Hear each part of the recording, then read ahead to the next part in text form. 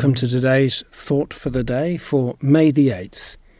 Today's readings are Deuteronomy chapter 25, Song of Solomon chapter 5, Acts chapter 20.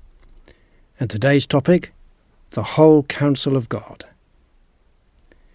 Our chapter in Acts chapter 20 emphasises the total dedication of Paul to complete the mission God gave him.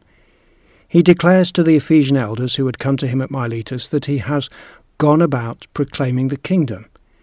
Therefore I testify to you this day that I am innocent of the blood of all of you, for I did not shrink from declaring the whole counsel of God. Pay careful attention to yourselves. Verses 26 to 28.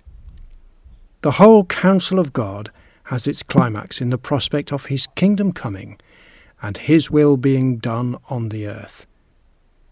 This has to be the central theme those who follow Christ hold and teach.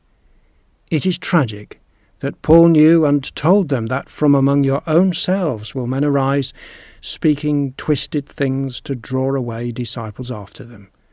Verse 30. And so it has happened, and has been happening ever since. But this is a major reason why we need to absorb into our minds some portion of God's word every day. We ourselves must keep a firm hold on the whole counsel of God. The Song of Solomon we are currently reading is a rather challenging example of this. It is understood as an allegorical story, a parable. It is about a bride waiting for her bridegroom and having difficulty in keeping sight of him. He is Christ, and true believers his spiritual bride. The bride is anxiously waiting for the bridegroom. I opened to my beloved, but my beloved had turned and gone.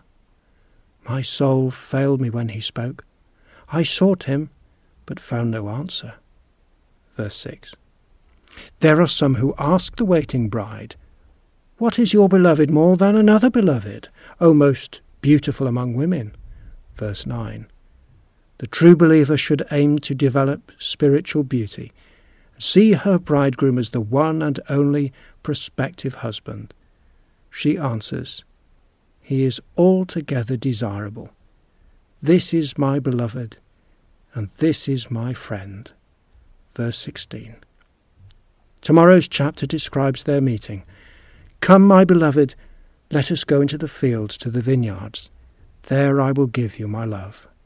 Verses 11 and 12. An allegorical picture of the joys of the kingdom.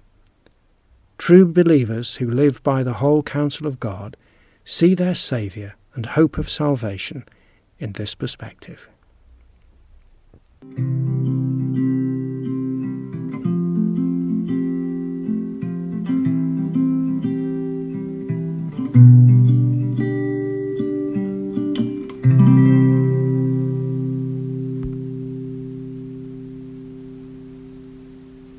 Well, that concludes today's Thought for the Day. We hope you found it helpful, remembering what the apostles said in Acts chapter 10, that faith comes by hearing, and hearing by the word of God.